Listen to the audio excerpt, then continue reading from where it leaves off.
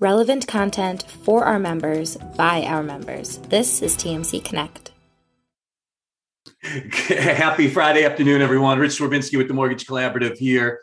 Once again with the rundown with Rob and Rich, where we take you into the weekend with God knows what related to the mortgage industry. And as always, pleased to be joined, Rob Chrisman. Rob, good to see you.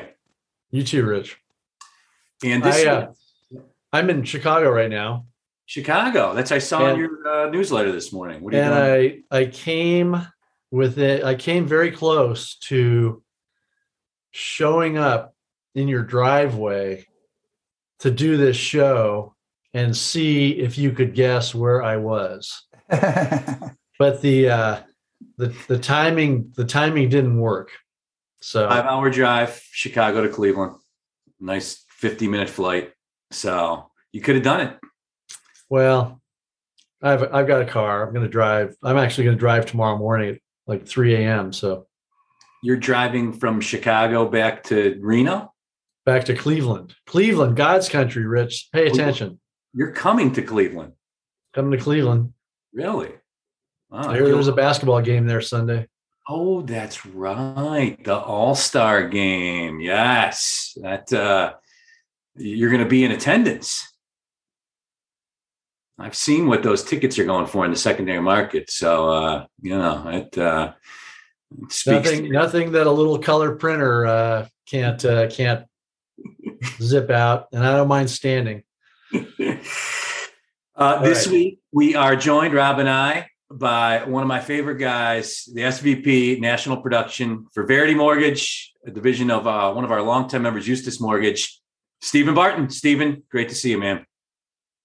Stephen, thank you for unmuting yourself. Yeah, I'm still learning how to do this Zoom thing. Something new to me.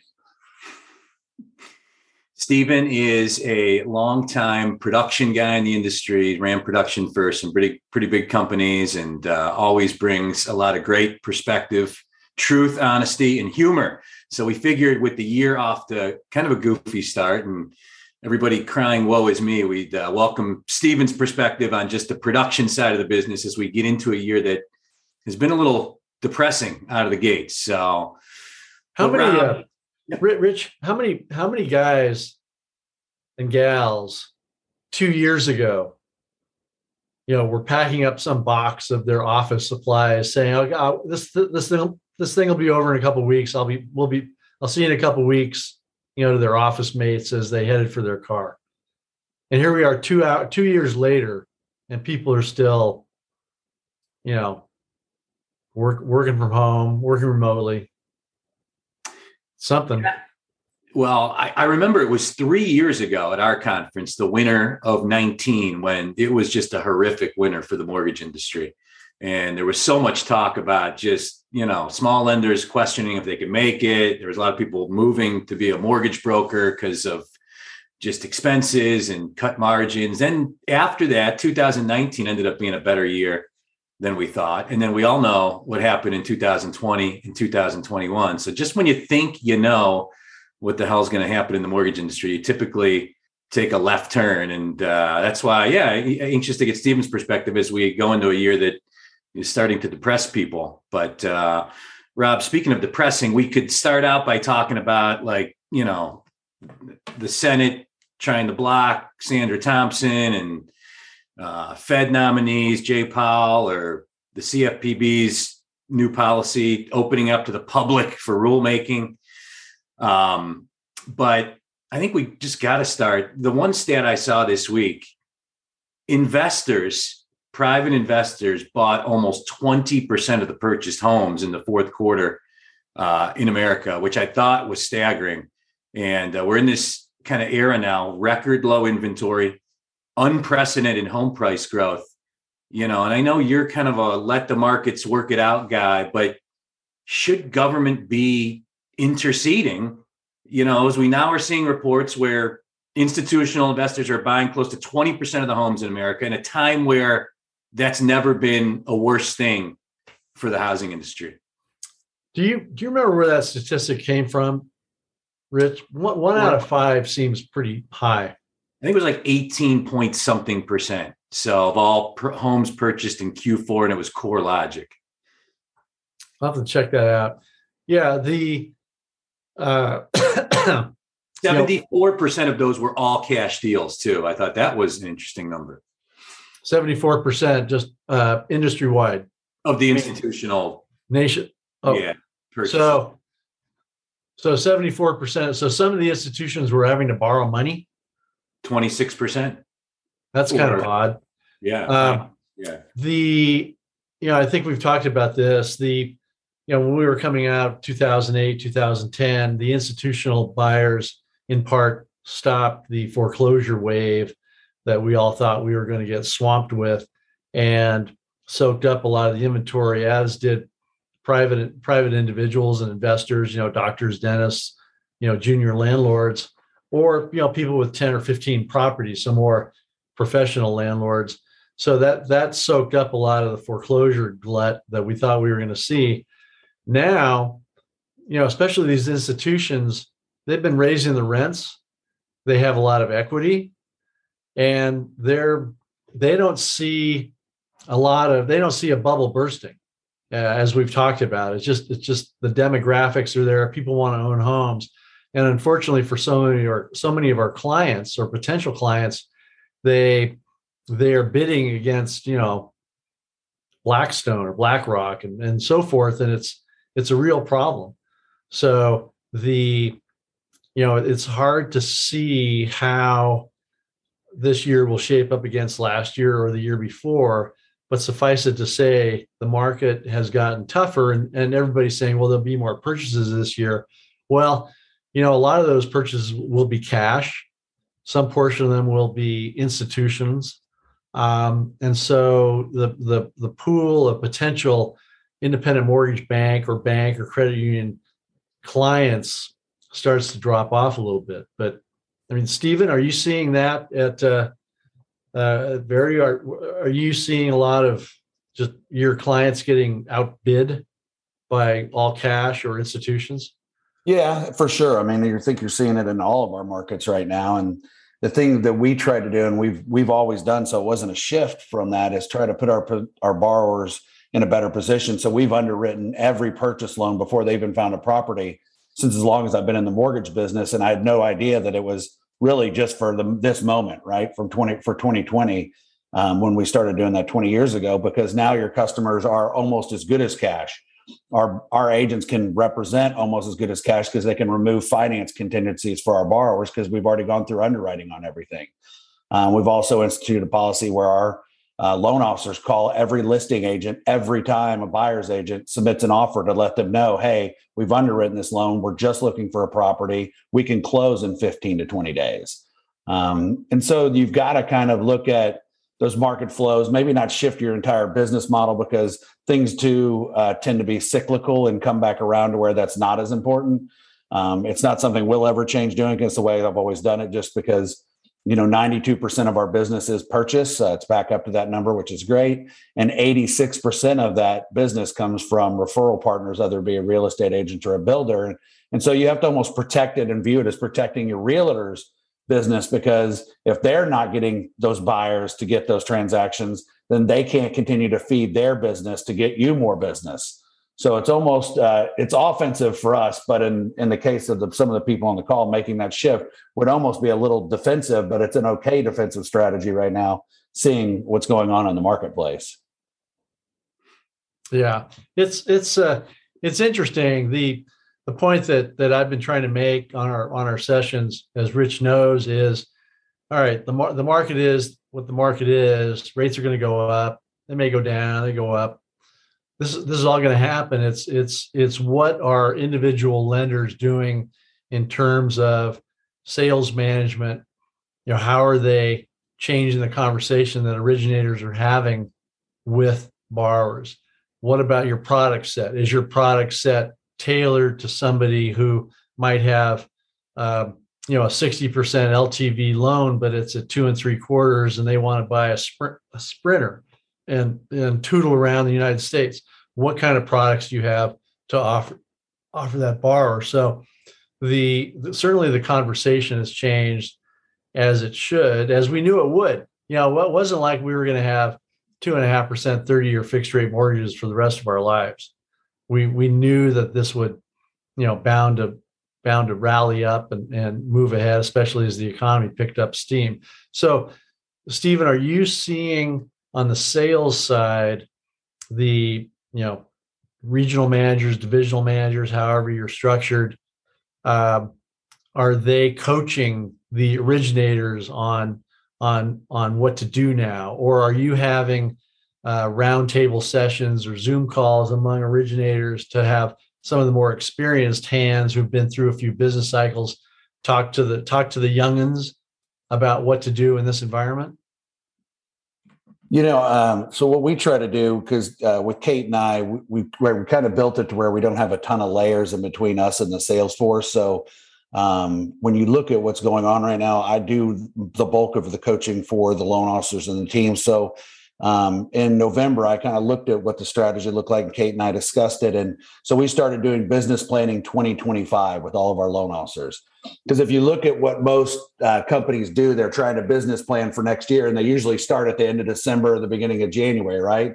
And at that point, it's too late because the train's on back of you. So what we did is we took a strategy of looking at what do you want your life to look like at the end of 2025.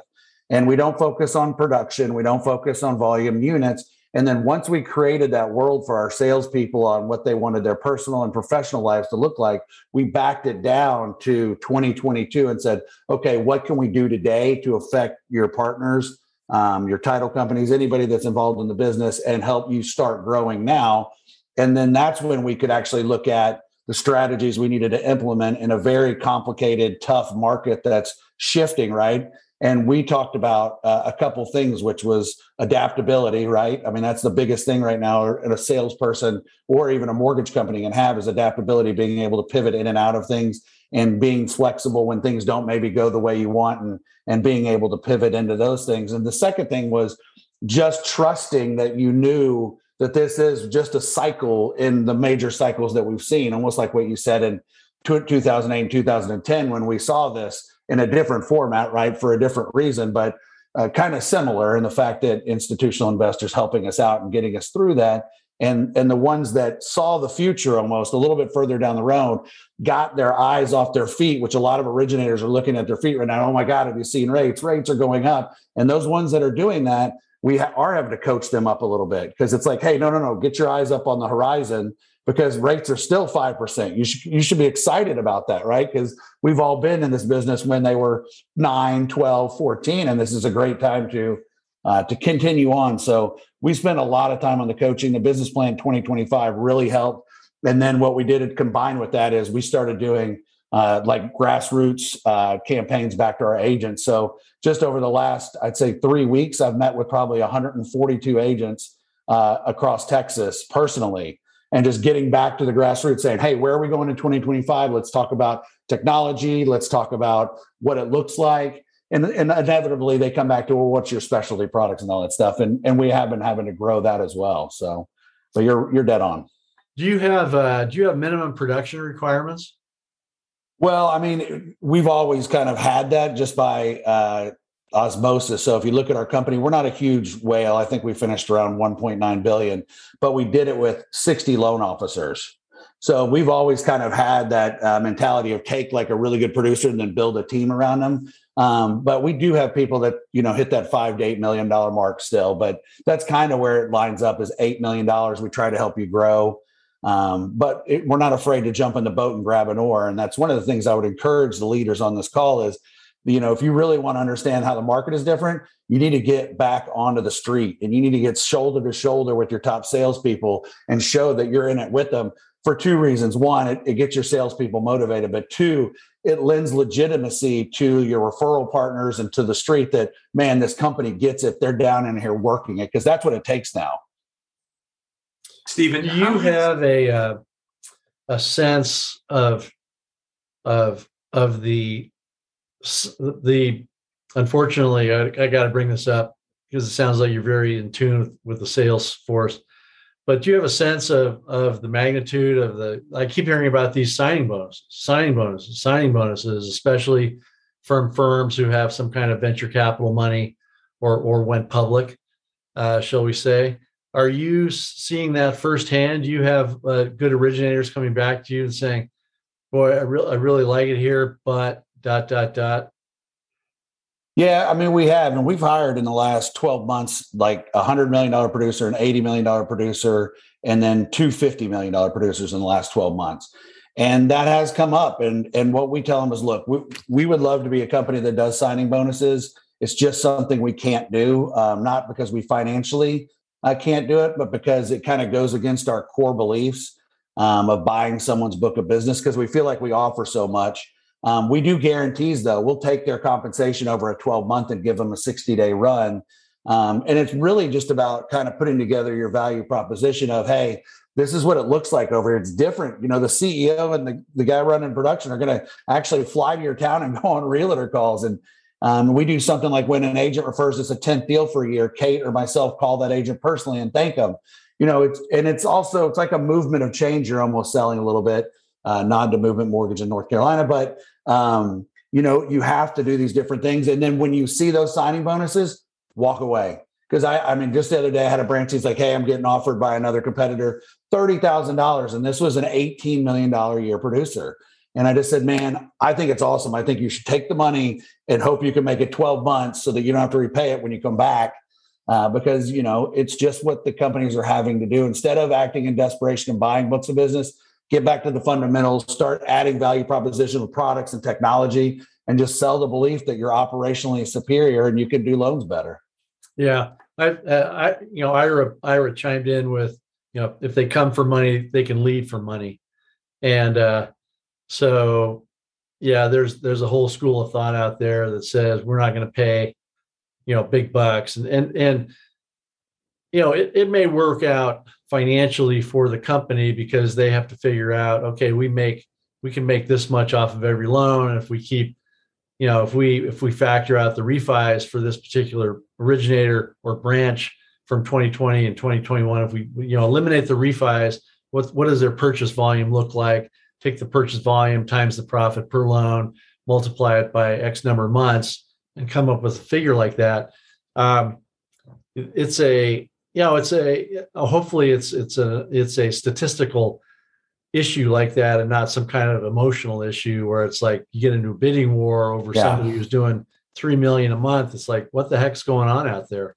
Well, and just think about the guys that ran the model like that in the last 6 months on the purchase guys and how they're upside down now because of all the deviations and the compression. And so when you go off the fundamentals like that and you see this shift, you actually end up losing even more on those sides of things. So another way to incentivize a loan officer is give them extra basis points for doing higher volume in their first 6 months. So if they're usually going to make 120, if they hit, 60 million in their first 6 months, pay them a 30 basis point volume incentive in the first 60 months. It's way more than what a signing bonus was, because then you ensure you're capitalizing on the revenue that you need to be able to afford the signing bonus instead of leveraging some cash you have now because you had good years that you end up getting caught the other direction. Right. Also, that doesn't cause, I would think that would cause less resentment among originators who were already with ABC Mortgage. It's like, oh, bringing in this Rich Serbinsky free agent guy and you got a $500,000 signing bonus. Well, la-di-da, I didn't get anything. Kind of thing. You don't want that. You don't want that resentment among your existing loyal staff. Well, we bring our top producers into almost all of our interviews with other producers. And so when that happens, they'll get on the honest train because it's peer to peer. And they'll say, hey, when you came over, do you get a signing bonus? And they'll tell them, we don't need to do that here. We're just better. And so you could ask for it, but I can tell you the answer you're already going to get. And so they're already hearing it from somebody. Like, we have $200 million producers, and I always put one of them in front of them. And they say, I didn't get it when I came here, because here's why. And this is what I've seen, and this is what happens to my life. And so it almost kind of shuts that person down from asking it and shifts them to going, holy crap, this might just be better if these guys aren't asking for it. So I would encourage people to do that too. Interject your best people into the process, and they'll help you sell your value proposition. Do you ever bring in, and Rich, chime in here anytime you want. Stephen, do you ever bring in older people in residential lending who may not have been loan officers, thinking, okay, they know the business. We can teach an old dog new tricks and make them into a loan officer? I both ways. Yes. The answer is yes, because look, you cannot ever look away from experience, especially when you talk about someone who's been in the business over 20 years or 25. They've seen more things than even I can hope to forget. And so having that experience on your team 100%, the challenge you run into there is, they probably weren't in a pro production role. And if you look at the average age of the real estate agents they're probably trying to go get, they probably have longer established relationships. So what we try to do is harness that knowledge and put them with teams that are successful so they can help grow the team from a sales base and an operational and experience base and help guide them on things like this. And I'd say conversely is the true to finding the next group of talent too that's coming in. You can't just look in the middle always. You have to look at the beginning and the end to find some of the best people that are still out there.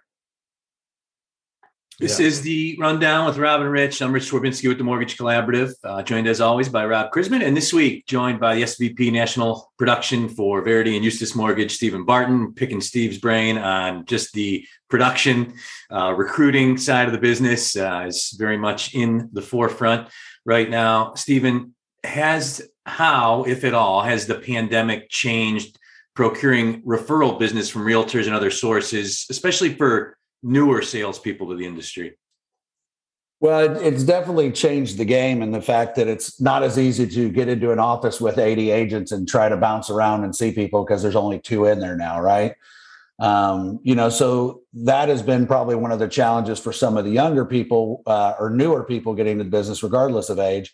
The good news is the technology has allowed them to still get into some of those markets, doing different things than the traditional stuff. And I think that's why you're looking at the new people that are coming in, regardless of age. You want to make sure you find a company that's stable, that has a great reputation, that has a pretty good technology platform to be able to help you integrate there. But at the end of the day, has understood that market of where we're at today, which is referral partners, CPAs, financial planners, builders, and those types of things. And more importantly, you've got to show them how to work that, to go get that done, because life is opening back up, right? We're now all going to closings again, which is great. We're seeing more realtor networking happy hours, BNI groups are back in full swing. So there is still that opening that's coming on. The world of going into an office with a ton of real estate agents, I think, is probably behind us more than it is ahead of us. I mean, there's still some that do it. So it's important, like I said, even for people that are getting into the business or ones that have been here, is to stay adaptable. Don't go to what you always did to make something work. You have to change your approach. And we rebuilt our entire sales process to focus on the pandemic, to be able to grab more referrals. And, that aligns with our company vision, which our company vision is 5 referrals off of every loan we close. And that penetrates through our entire organization, whether it be accounting or HR. And so you have everybody focused on making sure that you get those 5 referrals. So as in your position, Stephen, what do you spend most of your day doing? I spend the bulk of the time on technology, really trying to look at how that works. And then also the customer experience and how it affects through technology. And then that usually leads me into marketing. So I try to spend about 50% of my week doing that. The rest of the 50%, I'm doing sales calls with loan officers. I'm talking to loan officers, trying to help them understand different markets. And then, just working with our leadership team to make sure everybody keeps their feet on the ground. And, it's like I tell people all the time, and this is probably a bad view, is there's only 2 departments in a mortgage company: sales and every other department that supports sales. So if you don't produce something, you better figure out a way to help the people that are bringing in business produce more quality as well, so that we can continue to grow. Do you get a sense that the originators are worried or sitting there wringing their hands? I guess it's up to you to help motivate them, not to sit there and say, woe is me, and pull their hair out and wring their hands. It's up to you to get them going in the right direction. And you talked about 2025 and so forth. Has your job changed over the last few years in terms of that? Well, we're in Texas, so we have cattle prod, so it makes it a little bit easier. But of course, no, I in the last 3 years, I've told people when they say, what do you do? I said, I'm kind of like a sports agent, right? My job is to get people out of jail when they get trapped. And then when they're feeling down, build them back up so they get up off the mat. And, We had one of our top producers, crying the other day, here's what's going on. And my production's down. And I said, the plight of the millionaire loan officer. I'm like, nobody feels sorry for you. You got a Cadillac Escalade. You got a good looking wife. I said, get your ass back in the street and start selling. Let's go. And, when you look at this world, and we are fortunate because even our $100 million producers, they will have those fits of the ego that you get to deal with on a daily basis. And it's about me, but you have to constantly remind them, look, it's not going to be easy even for you. And that's okay, because hard work is good work. And we're supposed to work hard because we're taking care of people. And you have a new world for all these buyers. And it's a scary world because rates are up for them. They're barely getting houses and they're exhausted. So I'm not going to let you, who has this great life and all these things, get exhausted too. Get out there and help these people, because that gets us our 5 referrals. Stephen, 5 years from now, what percentage of home buyers will use a human realtor if the population is 100% now?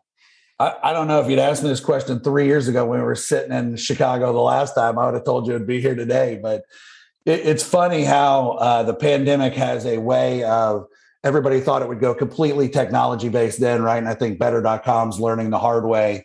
It's not that easy to do mortgages because humans are complex and the transactions are complex. But I think 5 years, that'll be a tough way to edge out a lot of people. You're hedging your bet that Unrealogy and Zillow and some of these guys can use their financial wherewithal to push realtors into their platform and make it technology based. But that's why lenders got to be really, really smart with their technology platform. And you and I talk about this all the time, Rich, is if you're not building your world as the mortgage lender to protect your agents, your CPAs and financial planners, then you're short-sighted, because if their stuff starts to run out, then you're definitely going to run out, because, a Eustace Mortgage doesn't have enough money to compete with Amazon. It's just not physically possible. So there's only a couple in our industry, whether it be, their names, I'm not going to mention them, but non-TMC members is what I'll call them. But, so you have to be able to focus on that stuff. And we started doing that about 3 years ago. It's helping us now today, but I would encourage lenders to do that as well. The general recruiting climate, you've been recruiting loan originators better part of your professional life. How would you classify it right now as opposed to other cycles you've seen? It's the most fun I've ever had. It's recruiting just sucks in general, right? And it's something I always loved to do back when I was a rush chairman in my fraternity. So I've been doing it since college. But this cycle is the most different because you have so many people, companies running off on their business right now and just dropping. You saw Loan Depot reporting 91% down quarter over quarter. And so you see them stretching with their arms and their checkbooks. And I always find that amazing because I've never partook in that side of it. I've never had the resources to do it. And so for me, it's the strategic way of using things like Model Match to verify who you're talking to, using the resources that are out there to get in front of people, and then being genuine. I presented to someone from a local company here on Tuesday, and he said, I think I'm going to go with a bank. And I said, why? And he's like, well, they have a jumbo product that has a really good rate in their portfolio. And I said, all right, well, let me pull up your production really quick. And I had Model Match up on the screen. And I said, you did 2% jumbo. So you're going to go to a bank that can't close a loan in 45 days for 2% of your business? And so you have to really make yourself knowledgeable. It's like the art of war, right? You have to know your enemy, and you have to figure out how you're going to, not that you talk bad about anybody ever, because you want to stay positive, because if the rising tide raises all ships, right? But that's different between knowing what makes you different and finding out if that difference is what is going to make that originator better fit for you and help them grow their lives. So, Stephen, you mentioned that a good chunk of your day or week is spent looking at technology and figuring out if that fits in, figuring out the value proposition. How do you look at, for the vendors on the crowd here and the vendor management groups who are on the call here, if you're looking at a new vendor, let's say like a credit company wants to come in and do, be your credit source, how do you view them? How do you go through the process of analyzing a new vendor? I mean, so, if you're looking at like a credit company, two things that credit companies, I would encourage them not to do is lead with, we're going to build a better price for you, right? People I don't think understand, or maybe they do, and I'm just short-sighted, how important having the right credit partner is, because they do so much work for our borrowers outside of just pulling a FICO score for us, right?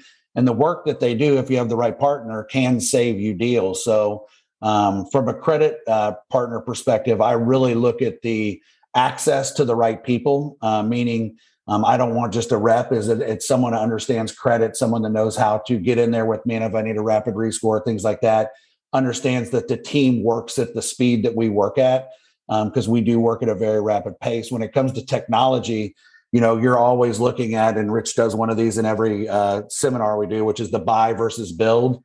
We have a very strong technology team that builds half of our technology, but we buy half of our technology because there's smarter people than us out there, and they built a better mousetrap. So you really try to take cost out of the equation when you're evaluating technology and new partners, because if you just look at cost, it's going to be short-sighted, and you're probably going to make a bad decision that gets you into the wrong place. And I've done that in the last 5 years, so I've learned the hard way.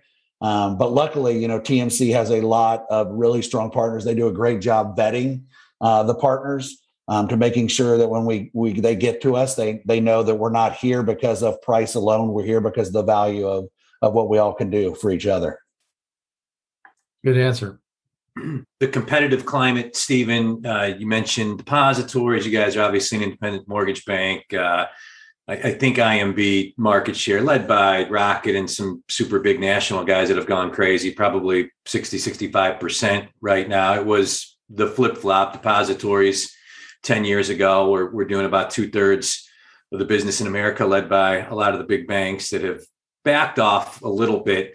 Mortgage brokers, they gain market share, lose market share. How do you just view, I guess, the competitive climate in general, independent mortgage banks and depositories and mortgage brokers? I mean, it takes us all, right? I mean, that's the big deal is everybody has kind of their own niche, whether you're a broker or a depository or us, So for me, what I try to look at is each market in general is a little different. Like if you look at like Amarillo, Texas, where we've had a lot of success, that's a very bank run town, right? These smaller towns. So you have to understand the low cost model that those banks present, but also the upside of a more government based business because of USDA and FHA being the prevalent market share. So you can do those types of things and still be successful. So understanding your market is first and foremost. And secondarily, like I said, it's understanding the difference in what each one of your competitors brings to the table, because each one of them are very worthy competitors, which is great. But each one of us do something a little bit different. And some of it could be we do it the same, but the leadership is different. And that could be the value proposition of the fact that, you can call my cell phone 24/7. You can get a hold of Kate Decay all the time. And so that's also could be a differentiator and doesn't even cost you anything, just time. This is the Rundown with Rob and Rich. This week, lucky to be joined by Eustace Mortgage SVP of National Production, Stephen Barton. And we got a few minutes left. Stephen, any other off the radar stuff you're looking at as we get into the end, hopefully, of winter here in 22? Obviously the rate climate is much higher than anybody thought to start the year. Do you see any maybe government intervention that's housing is starting to become a national issue? We're in an election year. There's starting to be some discussion, Republicans, Democrats, things that they want to do to fix the perceived problems that are out there in the housing market. Any off the radar predictions or thoughts on the year ahead of us? Well, with Miami coming up, I'm mainly doing bathing suit shopping right now. But when you look to the future, it's always funny. These things always come up during an election year when everybody wants to solve everything and they don't really do the work when it's an off-cycle election year. I kind of subscribe to what Rob talks about as these markets tend to work themselves out. And if everybody could just let things play out a 5% interest rate is not a bad deal. Now, I will tell you the affordability issues for customers and being able to get people to the lower moderate income people housing, I think that is a serious issue that we should help with. But I don't know if the government's the right way to do that, or is there private investors that can come in and take down land and they get maybe tax benefits or credit for building houses that cost 150 to 250,000, so these people can afford it. That's one of the things we've been working really hard on is actually becoming a servicer for the bond loans. So we actually service the Texas Seth now, the CAF in Louisiana. We added Indiana, and we're adding Tennessee because that's an area we feel like as a servicer, we could take on a little bit more risk, but it'll allow us to have a little bit of an upside to offer some better rates to those for people that maybe can't afford a down payment as well. So I would say that climate's always going to be shifting from there. The government's always going to be intervening, especially when it comes to election years, because it helps get votes, which is important. And I think as lenders at the Mortgage Collaborative, whether you're IMB or a broker or depository, is we've got to figure out a way to do that, because ultimately, if the pool of buyers are all $1 million buyers, then we're going to be fighting for 2 loans a year. And that won't be able to help us be sustainable at all. So we have to help be part of the process of figuring out that lower end problem, price-wise, not customer-wise. Zillow promising a housing super app. I say all the time, it's really the mortgage industry is fortunate. Zillow has not been able to figure out really anything they've been doing, and the best ways to harness this massive amount of web traffic that they have. If you would have asked, I remember 5 years ago talking at our conferences about my real legitimate fear that what Zillow itself could do to the housing market if they figured out how to make loans and steal those borrowers away from members of ours before they even know it. And, they bought the wrong mortgage company like 3 or 4 years ago. And then they, made this big push into iBuying that just cost them gobs of money and time and resources. Any thoughts on just Zillow as a part of housing and their role? We need like 5 more Zillows. It's awesome. Like I've always said, whether it's Keller Mortgage or Motto Mortgage or Zillow or even, Realogy, this seems to always happen. And as I tell people, just chill out. Let's keep focused. And but I don't think you're wrong. And I said it earlier in the call, and Rob, maybe you can back me up or have your different opinion, which is they just have so much money that how could they not figure it out, right? Like we barely have any money and we can't figure it out. How can they not with billions of dollars? Rob, what do you think? I think you point in the direction of the scrappy, whether it's a scrappy broker or a scrappy independent mortgage banker or a small scrappy bank or credit union. It's the Zillow has a lot of money, but I don't know if I've ever heard Zillow described as scrappy. And there are a lot of really intelligent entrepreneurial types in the lower ranks of residential lending that, they're very good at what they do. So yeah, they've got a lot of money, but so what? So they haven't figured out the biggest thing, Rich, which is how do you get local? And that's where the Zillow and Realogy and all these people are going to struggle, is they have not figured out how to get local. If they do that, that'll probably be some problems for us.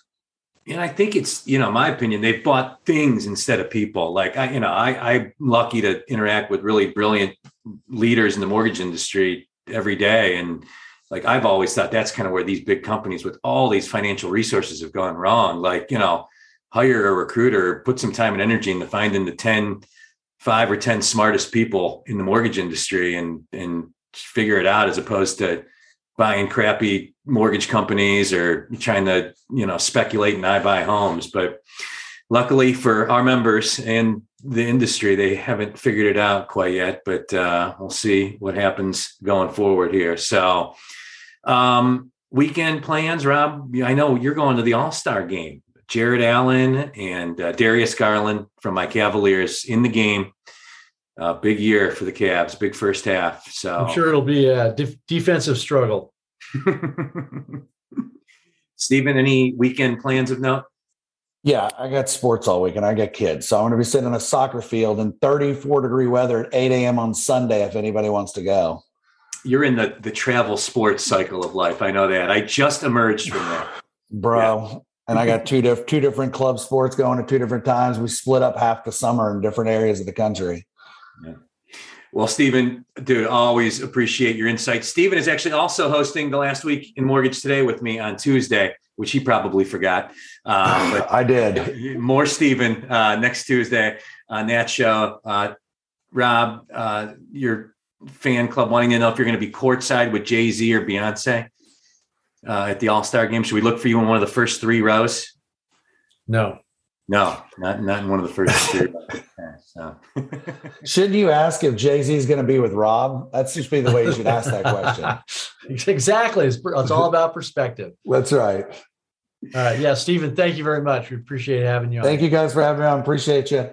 Absolutely. And to our attendees, thanks as always for wrapping the week up with us. We are here every Friday at 3 p.m. Eastern with the Rundown with Rob and Rich. And of course, you can find us on YouTube, where we load all these videos, and podcasts where majority of our people listen. So until next Friday, have a great weekend, everyone. Take care. For more information about how you can get involved with TMC Connect and witness the power of the network firsthand, please visit us at mortgagecollaborative.com.